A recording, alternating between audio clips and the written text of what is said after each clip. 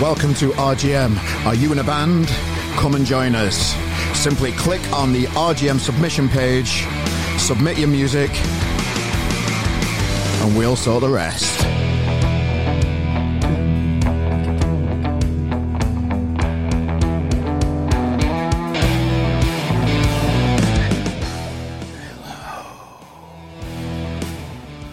I'm practicing something different today. I want you to be calm. I want you to relax.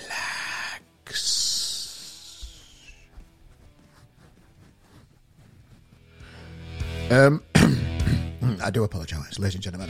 I'm trying something new. Trying some SM. I can't even say it. Fuck that up.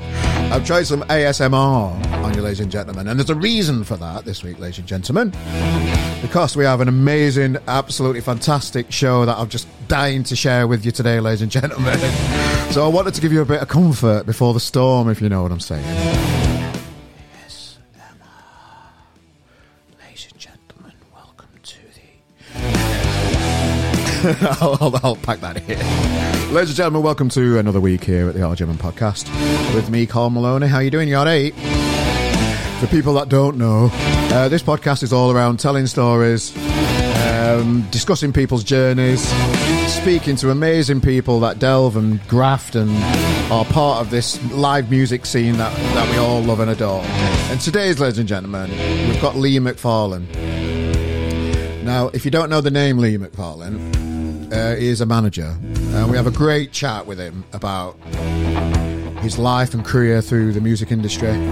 We talk about how he met Noel Gallagher and built up a relationship with him over the years. A great story when he met him in an airport. I'll tease you with that.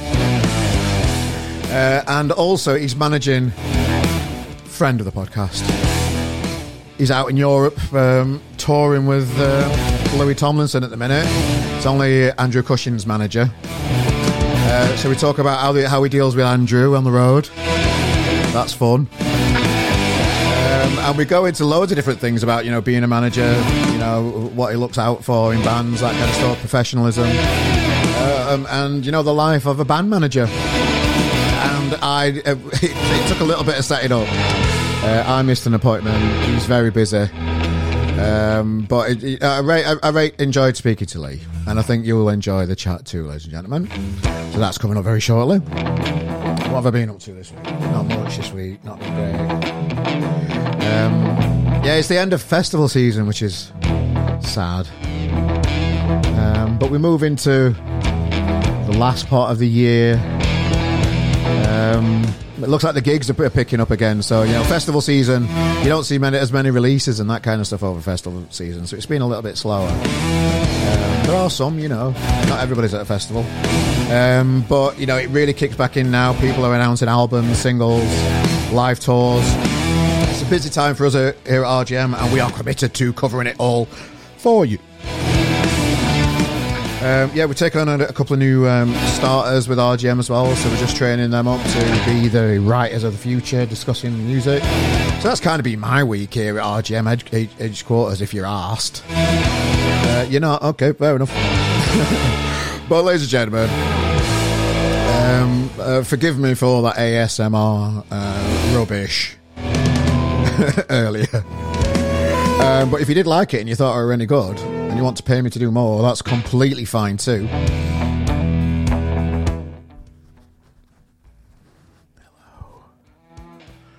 I have great powers. I'm going above my station. Ladies and gentlemen, let's crack on with an amazing new podcast this week. The Life of a Band Manager with Leigh Macfarlane. Take it away, mate.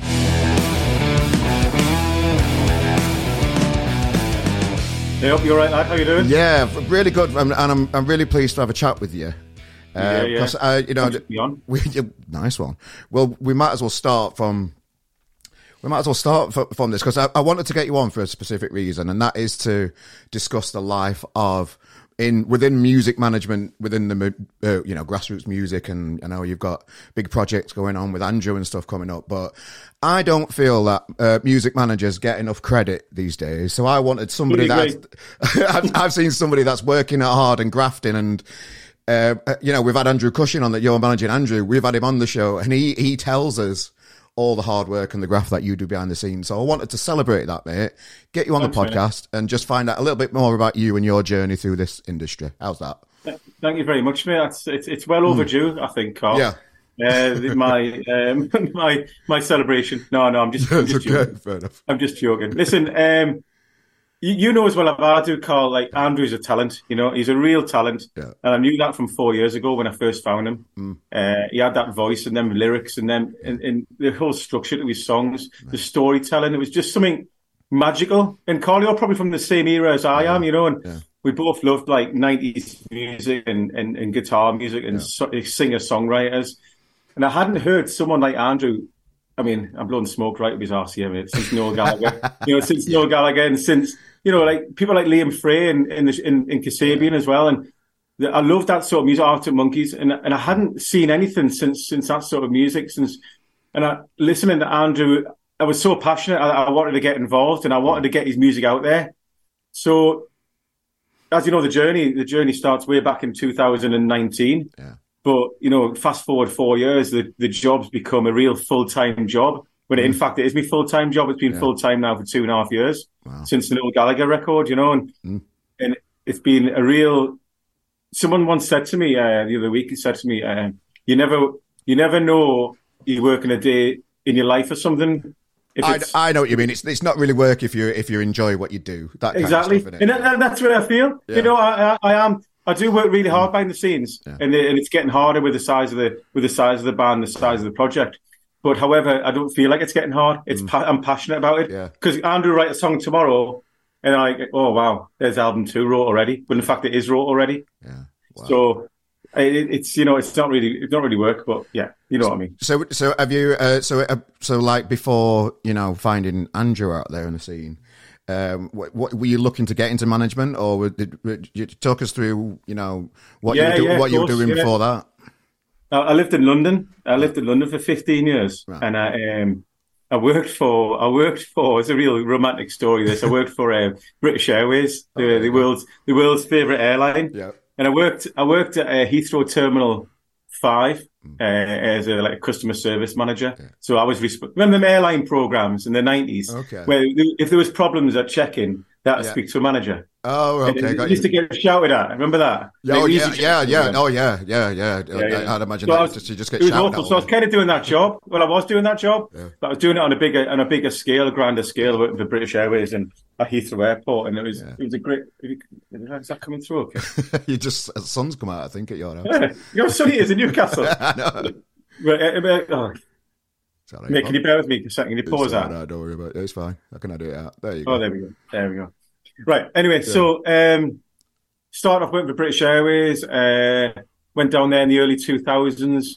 One day, I'll fast forward this long story, mate. One day, Noel Gallagher and Oasis were going through in 2005.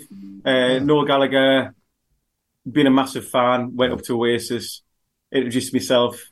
If you need anything, I'm here. If you need lounge access, etc. But they were fine. Give the tour manager at the time my business card. I said, look, any problems you have in BA, look, just call me direct. Never, ever expecting to hear back from Oasis, right? You get a phone call, don't you, the next morning, 6:00 in the morning. Can you help us? Noel Gallagher's guitar's gone missing. He was going to Belgrade. So I went into work, got Noel Gallagher's guitar, put it on the next flight, British Airways. He got the guitar. The gig went ahead, right? So after that, I went to see, I had a few complimentary tickets for Oasis, went backstage, met Oasis, met all the tour manager, met all the crew, and just became, as of 2005, became involved very, very slightly in that music scene as a fan, but I was understanding what was going on backstage, speaking to the crew, then getting in with Marcus Russell, who was an Oasis manager, getting in with Marcus, speaking to Marcus, getting some direction. And then I think the real turning point with me, I met with John Coyne, who was managing Kasabian, or who still manages Kasabian. Kasabian had just released Empire, the second album. and just mixing with these people like Marcus Russell from Oasis and John Coyne from Kasabian, it gave me a bit of give me a bit of inspiration. Yeah. And I was thinking, God, I would love to get involved in this and do exactly what these guys are doing, because this is a really cool job, but they're working and they're getting paid to go to gigs, but never knowing what they do behind the scene. Yeah.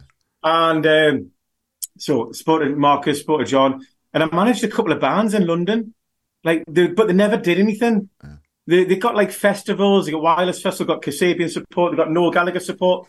They never went on to get a record deal, though. It was more of a lifestyle choice for me. But all the time I was learning, and I was learning about how it works, this music industry, and just getting a lot of information on and getting a lot of inspiration. And then it was weird, like I kind of left all that behind with me when I came back to Newcastle, 2014. Came back to Newcastle, and then I found Andrew like 4 years later. But I still had these contacts. Yeah. I still had this knowledge. Yeah. But what I learned then was that basically if you're really passionate about a product, you're really passionate about an artist, as long as you have the right network and the right connections, you can kind of get him going. You can get him going on the right path. Then he has to do the rest. Yeah. But as long as he's got that talent, which Andrew certainly does, you're a good match together. Yeah. If that makes sense. Oh, it really does. And like when you first saw Andrew, what kind of things did you like instill on him? What were like the first thing that you did to start the relationship? I think it was just purely like to have that balls to go on stage, and he'd only wrote one song that was Waiting for the Rain, and in the rest of the songs it was covers. But that one song, Waiting for the Rain, stood out ahead of all them covers he was playing. And I think to me it was just literally like to get on stage there. Part of this story that you haven't heard is 2014, I came back to Newcastle. Andrew started playing football for a team that my son played for, right?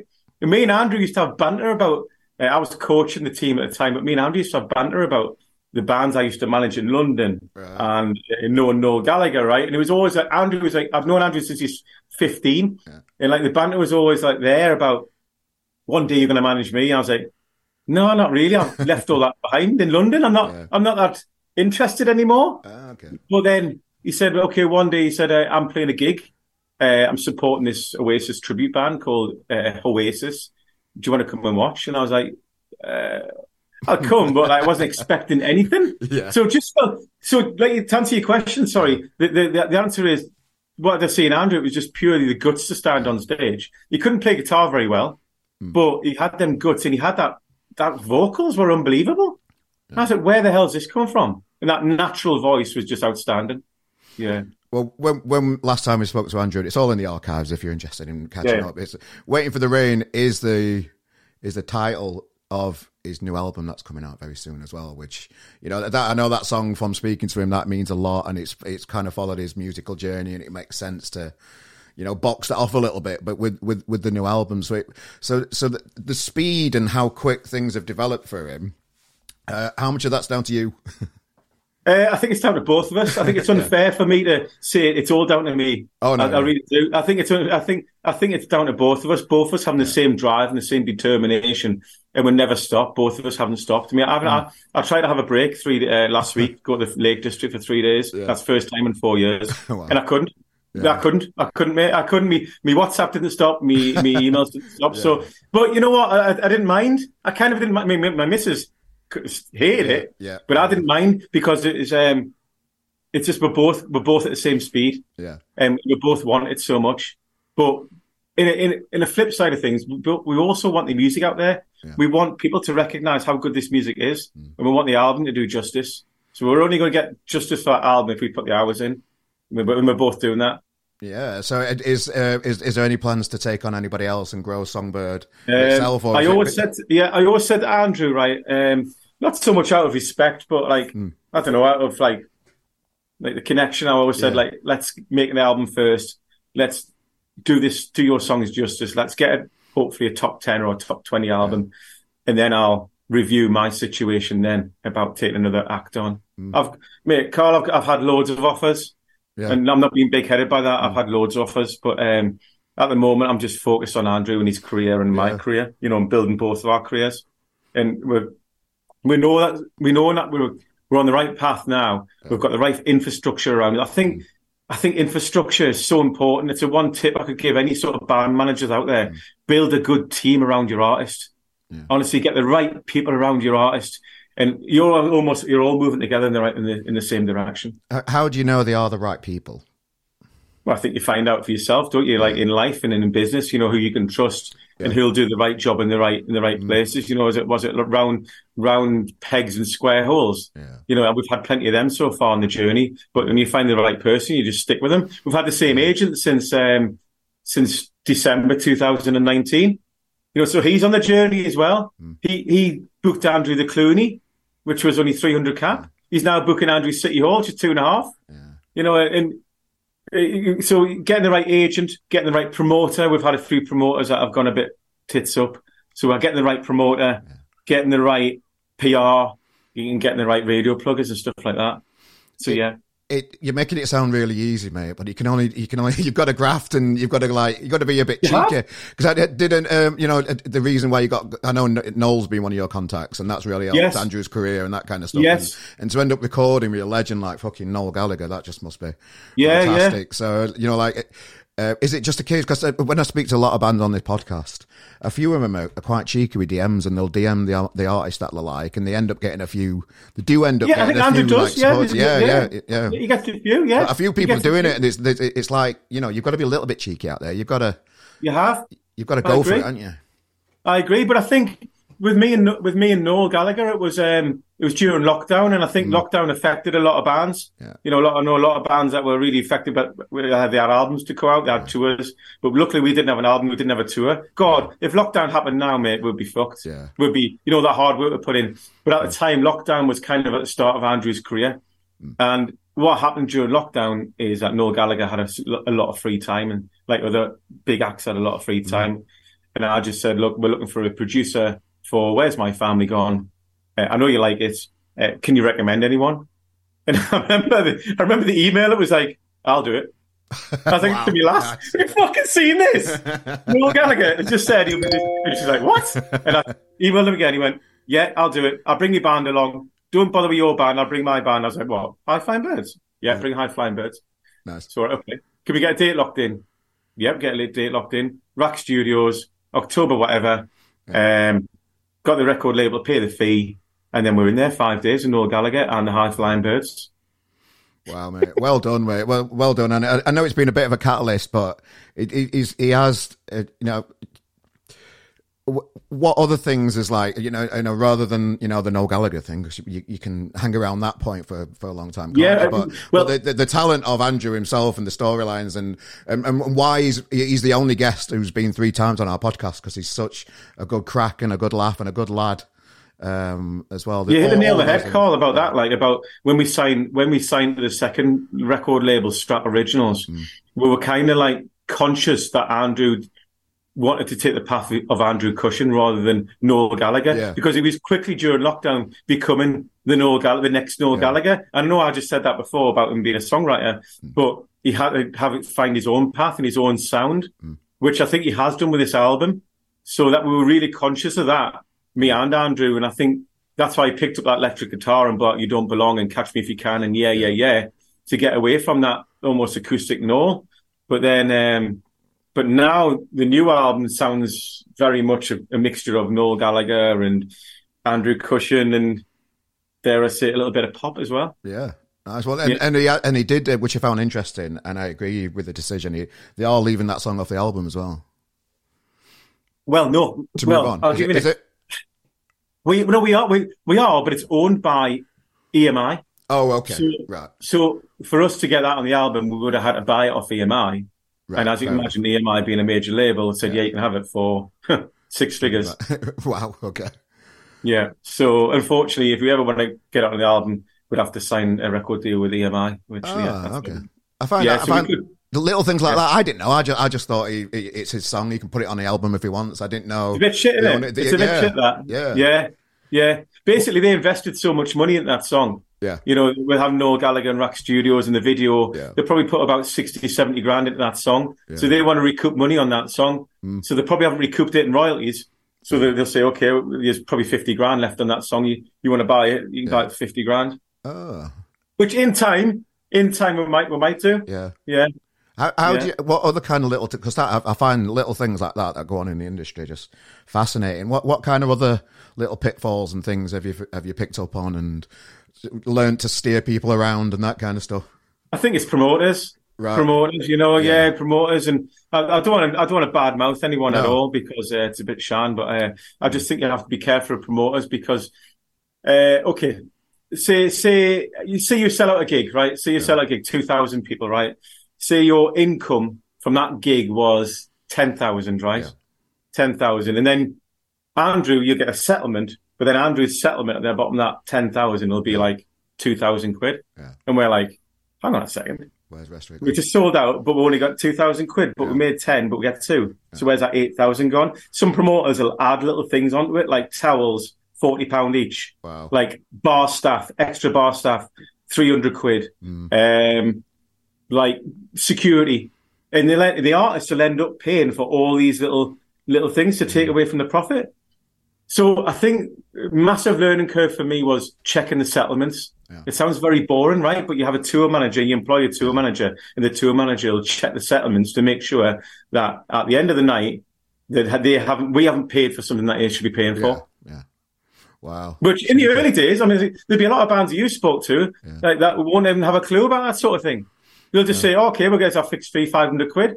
Wow, brilliant. But however, they could have made a lot more than that if they had a good lawyer, a good agent, and a good tour manager, and a bit of experience behind them. Yeah, I suppose anybody going into the industry is going to have those kind of like knowledge gaps, aren't they? Because who would have thought it'd be 40 quid a towel? I know exactly, mate. Exactly. That's it. I mean, me and Andrew talk about this a lot. He's learning a lot as a musician, but I'm. Have you nicked a load of towels because of it? I fucking would have. Well, no, we do. We take our own towels now, mate. Oh yeah, fair enough. Yeah. Our driver washes them, so he'll go in the venue, wash them, and we'll use them. Yeah. Just little things like that, Oh, it's amazing. Yeah, it's crazy. Like, Andrew's learned a lot from being a musician, mate. I'm learning a lot being a manager. And I'm growing into the role as well as he's growing into the role on stage. Yeah, so, Andrew did mention that when we had a chat because he said, you've really grown into the role, the same as him. So it must be nice to have your mate learning, you're learning, and you're both just having so much fun doing something you're passionate about. That must be a nice dynamic between you both. Yeah, it's the best job in the world. Yeah. Who doesn't like who? When I was growing up as a kid, I loved music, I loved football, and I loved fashion. Probably like yourself, Yeah. And like in that time in the 90s. Like even before the 90s and the 80s, when I was kicking around the streets of Newcastle, like I loved music. I loved first memory. I loved Wham. I think I loved Wham and Madness. And I loved all them tunes. Like, and I loved Newcastle United, and I loved me clothes, and that's still gone through as I've got older. Yeah, apart from Wham. It must be nice to see Newcastle doing so well now as well. The whole city must be buzzing up there, just with the football and how it looks. I've just watched the documentary thing from last season and thing on, is it Amazon? I've just watched it. Amazon Prime, yeah. Amazon Prime, yeah. So it must be really good to, it must be a really nice place to be at the minute in the Northeast. Well, we've been seeing this for a while now. Since the takeover, there's a wave in Newcastle. Yeah. And Sam Fender, we all know what Sam Fender's doing. That Leeds Redden set was absolutely incredible the other night. Yeah. So Sam Fender's doing his thing, Newcastle United doing his thing. When the city's doing well and the football team's doing well, people are spending money. And we don't want to get on that wave just because people are spending money, but no, it's a great opportunity up here at the moment, and like Manchester in the 90s, like Liverpool as well in the 80s. In Newcastle, and hopefully in the 2020s, it'll just be the team and the place to be for music and football. I just like to see, particularly because you've had it hard for a bit, haven't you? With the old ownership of the football club and that type of stuff. I'm a Sheffield United fan, so I know about hard times and good times. You do, mate. You still have them hard times. This season's going to be a tough one, but hey, we're up there for a bit and having to play with big boys. It's all good. So just you find him 4 years in. What Did you sign him straight away, or did you just go to a few more gigs after catching him that first time? Then I signed him within 2 weeks of seeing him, because I had to sign him because basically, right. Do you know the story? So I've seen Andrew play. Yeah. Went to watch Andrew play in this social club in Newcastle with this Oasis band, right? I videoed it on my mobile phone, and Andrew was going, "How are you, mate? Send it to Noel Gallagher." I was like, "No, I'm not going to send it to Noel Gallagher. Of course, I'm not going to send it, right?" He's like, "How are you, mate? Just send it. Yeah. What can you lose?" I was thinking, yeah, he's probably right. What can I lose? So I had a couple of red wines, and I sent "Waiting for the Rain" to Noel Gallagher that night. And lo and behold, the next day, I get a reply, don't I, on my email. And the reply was, "This kid's all right. What's the catch? Is he a bell end?" Right? And I was like, fucking hell, I got a reply. And I couldn't believe it. And he said he got any more tunes. Yeah. So I sent him, "It's going to get better.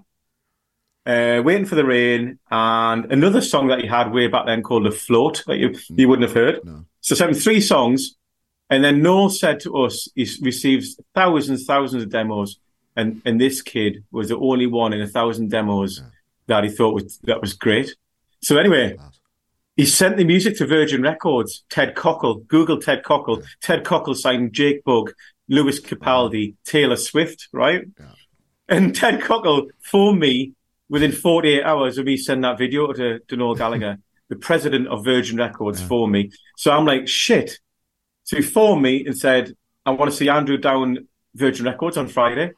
But so that was literally 10 days since Andrew played in the social club. We're going down the biggest record company in the world, right? So I didn't tell Andrew this. Yeah. And I went into his house and I said, "Look, we need to sign this contract. Let's me and you manage." He knew I sent him stuff to Noel Gallagher. He knew that Noel Gallagher replied to us. And I said, "Okay, let's sign a contract. Let's get a contract nailed, and then we'll go forward from there." Got him to sign the contract, and I said, "Right, you're going to Virgin Records on Friday." Nice. So we went down, and he got a record deal like that with a major label, the biggest record label in the UK. He got a record deal. Yeah. So I know things can change in the music industry, and I believe he's moved on from Virgin on a different level now. Anyway, So what kind of things happen there for the relationship? Again, massive learning curve. Right. So when your champion signs you, a champion there like Ted Cockle, honestly, what a great man! Yeah. He really believed in Andrew. He had a blueprint of 4 albums for Andrew, and he had all this in place. Right. He had it was so good. Like he had Andrew being the next Jake Bugg. Because Jake had just left Virgin, so Andrew was next Jake Bugg and had this plan. It was so exciting, mate, to see it on paper. And then, of course, 9 months later, COVID happens, right, which is fine. Ted phoned us up and said, "Look, we're going to give you X amount of money during COVID. Sit tight, write a load of songs, do a lot of online stuff, and then come back and see us in a year's time. It'll be fine. You only need to start your career. Just write a load of music." So we're like, "Fine, great." And then halfway through COVID, Ted Cockle gets sacked by Virgin Records, right? And they bring in a new team, guys called the Palmer Brothers. And the Palmer Brothers were after TikTok and streaming artists rather than live artists. Ugh. So they signed a load of TikTok artists, right? They've now gone, by the way. So they've now been sacked. So when you lose someone that's championed you so much and they bring in a new regime, right? I got a phone call, right? After all them two years of putting in such hard work and being so excited, I got a 90-second phone call saying, "Thanks, but no thanks." Yeah. And I was like, "Oh, shit. When I told Andrew, was very honest about it. And I said, "Look, mate, let's just keep on writing the songs. And when live happens, people are going to see you live with all these new songs." Yeah. And then lo and behold, the first live gig, Pete Doherty at Riverside. Yeah. And we get signed. We get signed straight away. The first gig back. Yeah. So it was like, it was again, like we're talking about learning curves and about the music industry. That was a real kick in the balls for me and Andrew. But we're still in touch with Ted. Ted's moved on now. And who knows what will happen in the future, you know? Well, it's better that it happened then than now, innit? Because I know a few bands where they've had an album ready to go out, just about to tour America. Some of my friends were out there, and they're not there anymore. It just hits them in the bollocks, and some of them can't recover from it. It's such a minefield out there when timing's such a. It's just something you can't control, innit? You know, just it's in life, isn't it? In business, in business, you can't control it. You're right. And then we signed a Pete's label, and you know what? They've been great. We've had them now 2.5 years. They've done an EP, 2 singles, and an album, and they've given them that creative freedom. You know, they haven't told them what to do. We've brought in our own producer, Dave Erringer. Unbelievable, mate. Unbelievable. Yeah. Nice. And Andrew's been given that artistic freedom, and maybe in hindsight, we might not have got that with Virgin Records. I might have told Andrew, you've got to go down this path. But actually, Andrew's created his own musical path. Yeah. No, but one thing I've always enjoyed is, for me personally, I've always enjoyed his little Twitter rants. He has slowed down doing them a little bit. Is that something you've got to manage? You know, enthusiastic people, young kids that might have had a few beers on the internet as well. Is that something you have to manage? You know? I think, you're right, because there's something on. I think he's calmed it down now. Yeah. Purely because of Louis Tomlinson's fans now are on Twitter, right? And they will pick up on anything. Oh yeah. On anything he says now, they will. I mean, it's not all bad, by the way, because they're amazing fans. Yeah. But however, he's got to be very careful what he says on Twitter now. Yeah, he can't rant and rave. Yeah, about a little bit of a shame that. Yeah, I agree. It is. But just the way of the world sometimes, isn't it? Who wants to be cancelled? You know, you don't want to be cancelled on Twitter. Well, we did. I did because I followed him in America. And they were a little bit. You were nearly there, weren't you? I fucking was nearly there, and I'm still gutted about this today. For anybody who don't know, I've been to New York recently, and Andrew were playing the Mercury Lounge the day I were getting there, so I thought, right, I'm having some of this. I know. So thank you for trying to sort my tickets out, though. But over 2 hours in fucking. In quarantine, what's it called? Where you take immigration. Mate, I'll send you a photo of the queue. I was so frustrated; it was ridiculous. And then I had to get to my hotel, and my hotel weren't booked, so we had to fuck about in the hotel for a bit. And then I was like, "Oh fuck!" How was it, mate? Oh, what do you think it was like? Have you seen the review? I know. Fuck it. I hadn't, because I'm gutted I weren't there, so I hadn't looked. The review, right? The review. There's a review online at the moment, and I can't remember who it's by, but basically they've said. They've never seen scenes like it. Yeah. They've only ever seen 2 gigs like it there before, and that was 2004, the Arctic Monkeys at Mercury Lounge, and Andrew Cushion. Wow. They said it was just electric. There was fans queuing outside. There was a Newcastle United supporters club from New York there. Wow. But there was also all these Louis fans there. So you had black and white flags one side, you had pride flags the other. And you just had the atmosphere was red hot. It was brilliant. Oh, man. It was brilliant. Honestly, it was amazing. I was hoping you were going to tell me it was a bit disappointing because I've missed it. That was me just being selfish. It was a real proud moment in our career, I think. But going back to what you're saying about Twitter, that night, Andrew went on the subway into Times Square, and we bumped into a load of Louis fans, right? And they were great, right? They were fantastic. But when he was talking, they were videoing him, right? On their mobiles. I could see they were videoing him. And lo and behold, the conversation he's had with these people on the subway, they've documented it, put it as a blog, as an interview with Andrew Cushion on the subway, but he didn't know he's been interviewed. They were just talking to someone. Okay. Just talking, and they've described him as an excitable retriever. I thought, you've nailed a retriever. What's that mean? A retriever? Like a golden retriever. Oh, like a dog. Yeah, like an excitable dog on the subway. Right, fair enough. I think you've nailed it. So we've come a long way from like the social club and biker to now New York. People recognise them on the subway, but that brings its own terrors and dangers as well, doesn't it? Because you've got to be careful what you're saying now. Because I know he had a bit of a hoo-ha just after the Red Rocks one, didn't he? When they had a bit of storm and that kind of stuff. I read it because I were interested in it because I've been following his journey in America. It's great. And I don't think anybody could have, I don't know if he sought any advice from it, but I think he nailed his reply. He did everything that he should do, and life moved on. Exactly, mate. We just said, just be honest, just be honest. And I think sometimes he is too honest for his own good. Yeah. And when he does talk about stuff. So, just be honest, hold your hands up. There was clearly no intent meant by that, No, but it can be taken the wrong way. So, tongue in cheek, he probably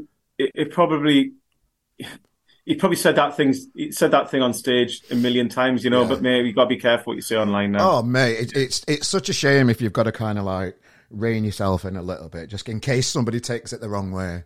I kind of try and fight against that kind of stuff personally, but you don't suppose you can. You can't, mate. It's the way of the world now. Yeah. It's no one's fault, and it's just the way of the world, especially on Twitter, because it's an absolute dreadful platform, isn't it? Really, it's awful, isn't it? Really. It's my favourite one. It's most lively there. And there's always a story. Yeah, there's always a story going on, which I like about Twitter. I do like. But saying that, I went to see Noel Gallagher at Hardwick. Obviously, Andrew was on the lineup, right? And Noel Gallagher came on stage and was effing this, effing that, you Geordie wankers, you load of shit. And I was thinking, how can he get away with saying that? I saw him at Tramlines and he was slagging Yorkshire off as soon as he comes on stage. I think it's just something he does. It can get you can get away with it, can't you? But yeah, I think you've just got to be mindful of your fans. Maybe if it's like Louis fans, it's a bit different to Noel Gallagher's fans, isn't it? You've got to know your crowd, I suppose, and know what you read the room. But that's what he said. I think even they say that. You know, they call it the fandom. They even say that at times that fandom can be too over the top. But we're learning, mate. We're learning. Oh, no. We're learning. And what a great fan base to be involved with, though, mate. I mean, Jesus. That is one fanatical, hardcore group of fans he's got there, mate. Oh, amazing. Well, amazing. It's only going to grow because he's on tour with him again, isn't it? And I know you're off. Yeah. You're off in a few days. As we speak, they'll be going on stage. Oh, nice. Oh, right. Yeah. What, in Hamburg as well? And has he had a bit of trouble getting to Hamburg as well? You were telling us earlier. Yeah, basically last night they were due to fly. They were due to fly yesterday afternoon at 2:00, and it got cancelled due to the ATC ongoing problems. So his lovely mum, has ran him down to Stansted Airport. Yeah. Him, Michael, and Rich. The Newcastle lot. She's driven them down to Stansted Airport. So there's flown from Stansted at 5:00 this morning to get to Hamburg for 8:00. So did you just have to book them new tickets then? Did the flight people sort it so we can get? No. Mate, try working with Ryanair. I fucking nightmare. Yeah, so they were cancelled. So got new tickets. Yeah. He's there. Latham. They're on at 7:30 German time, then Latham's on at 8:30, and then Louis on at 9. Wow! But what a great gig to be. All of them, like 17 gigs with Louis and the Lathams, across Europe, from Hamburg down there across to Athens. Well, fantastic. Just before we got onto the European journey, I can remember seeing Oasis in Hollywood Bowl, and I know. Did you go to that? Did you really? I went to that one, yeah. And oh my God, Kasabian and Jet supported them. I remember. I went that same tour. Oh, did you? Oh, nice. Yeah, I went to Vancouver. Oh, nice one. Yeah, they were the days. Yeah. And the day after that gig, I went to Vegas to see him in Mandalay Bay, in like a small theatre under Mandalay Bay Hotel and all. Yeah. So you must have done that, and then they played Seattle and Vancouver. I went to Seattle and Vancouver. Oh, I can't remember. And I went across to Montreal as well. Oh, nice. Yeah, I was with Gordon Smart and Mikey Johns, actually. Oh, right. Yeah, I saw Mikey at weekend over at Bridlington for Mikey's festival thing, this Feeling Festival. That was it were fantastic. Absolutely brilliant venue. Loads of people just living their best lives in 2 days at the seaside, and the weather were nice. So it was a really well-run event. It was just class. Very good. Yeah, and some of them bands are coming through this feeling at the moment.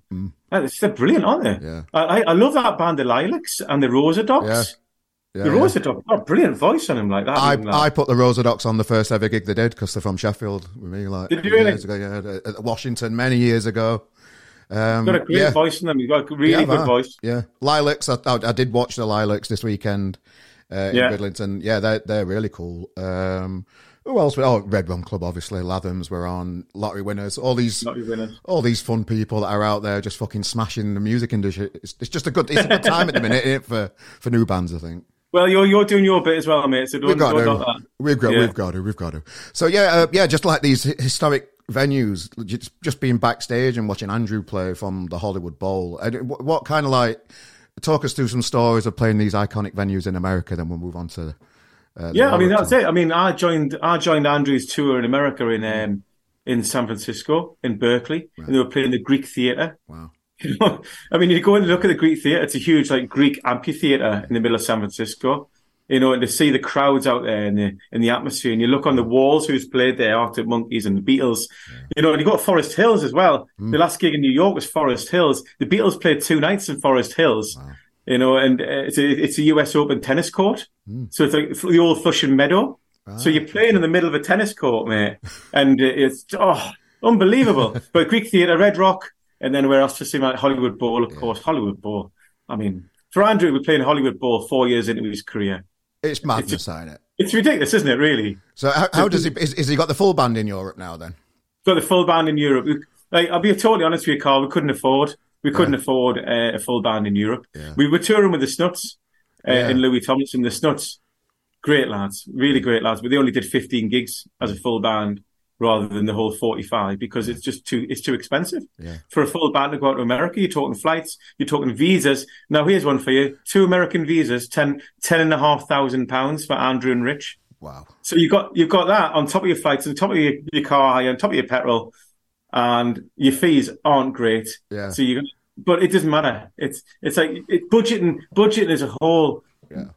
That's basically what I spend a lot of my time doing now, budgeting and looking, financing these projects.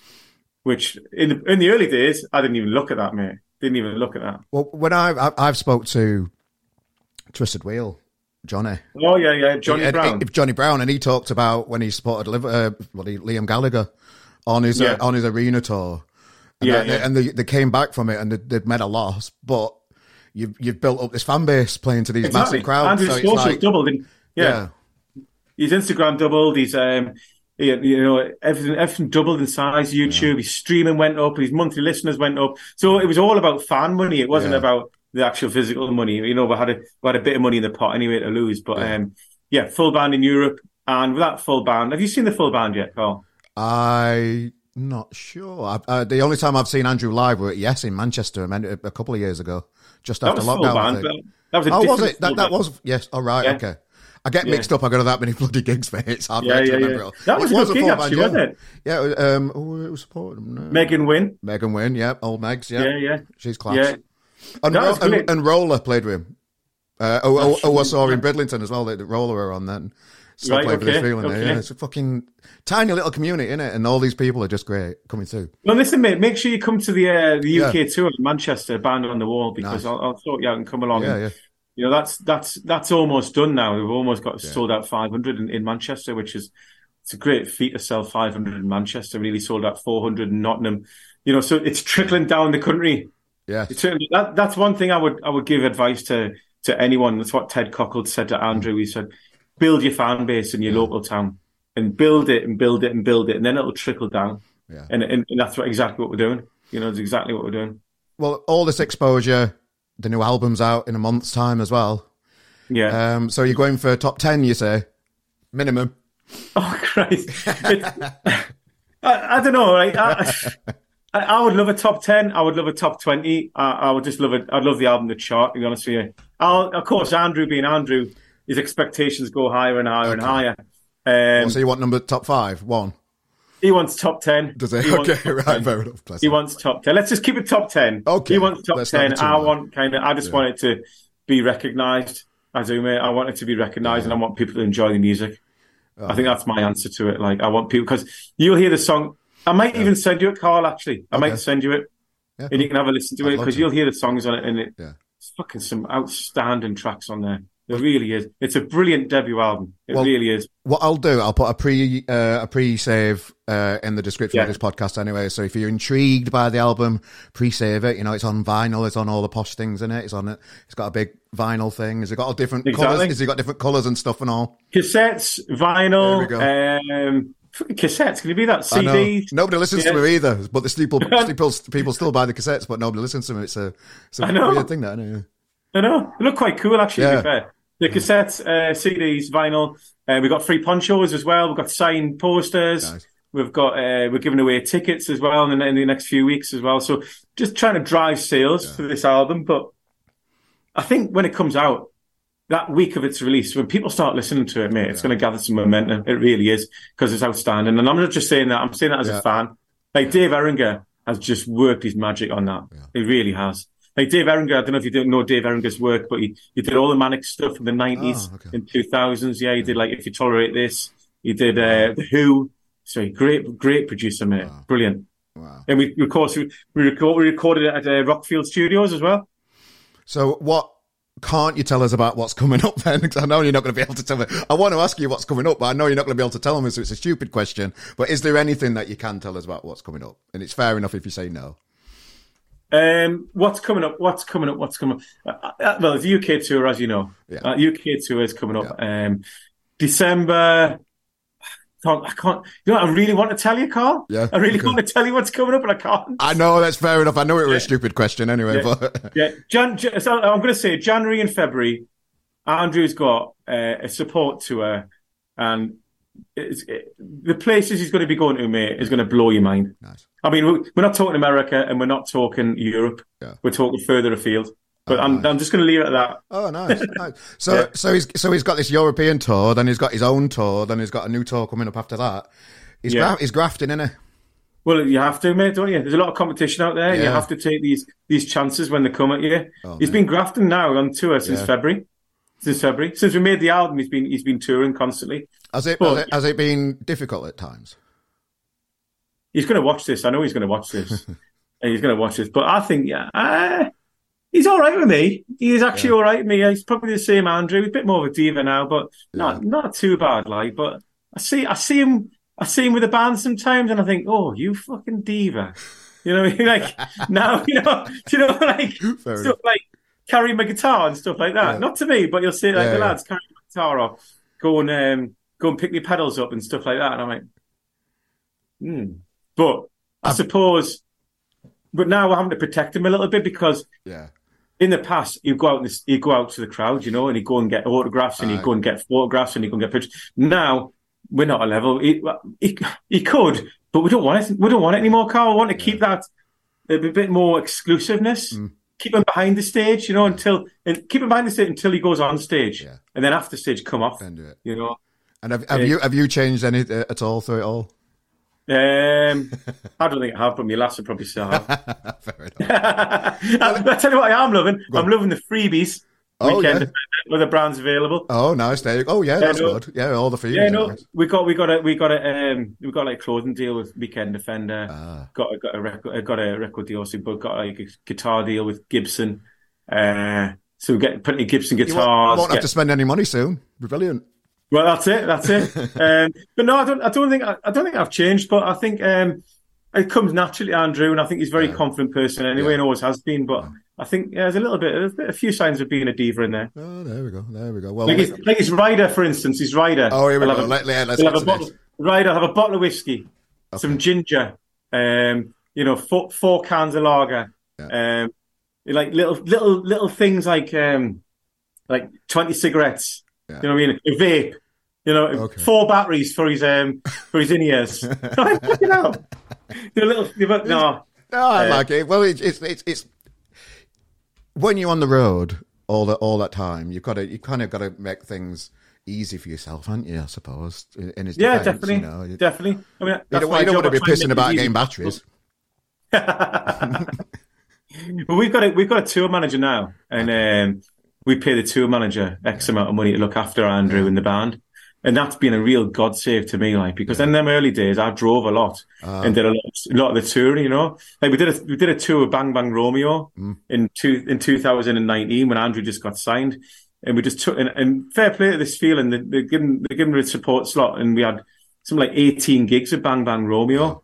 And I drove to every single one of them, from Glasgow down to Portsmouth. Yeah, wow. And it was like 3 weeks on the road, and it was fucking exhausting.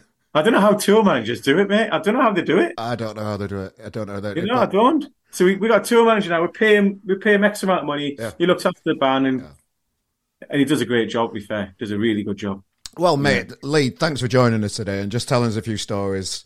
I hope people listen to this and just think, yeah, it's hard work, that band manager stuff. It's not all hobnobbing with Noel Gallagher, is it? There's a lot of graft behind the scenes that people definitely don't.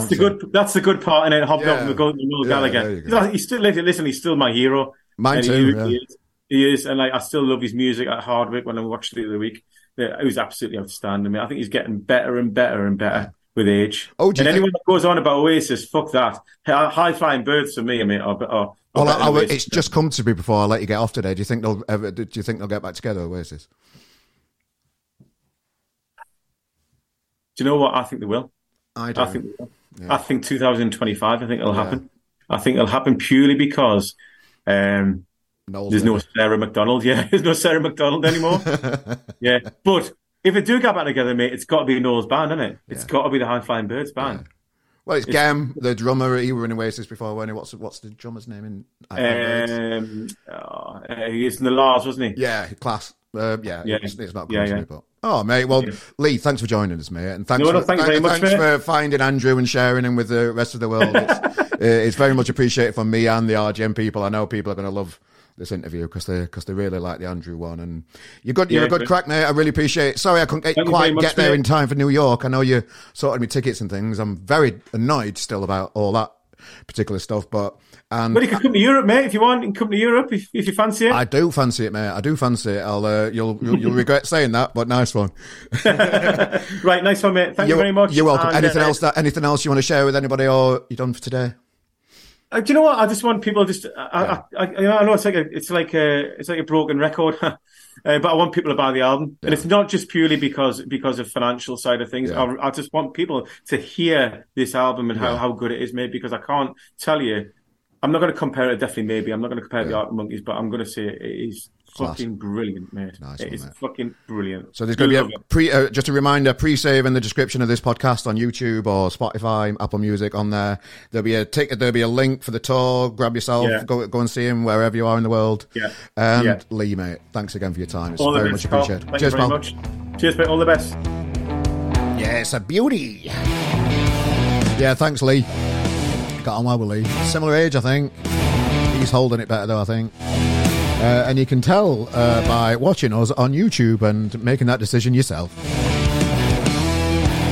So, ladies and gentlemen, as always, you can delve into the archives. Do delve into the old Andrew Cushion episodes in the past.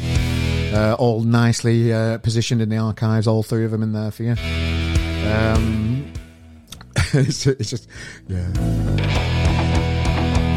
yeah, it's all on YouTube as well. Give us a subscription over on YouTube. We're gradually getting at 700 and odd now. Getting towards that 1,000 goal. We're grafting. As always, take a look at what's coming up and what's being featured on RGM at rgm.press. Listing websites, I find that useful.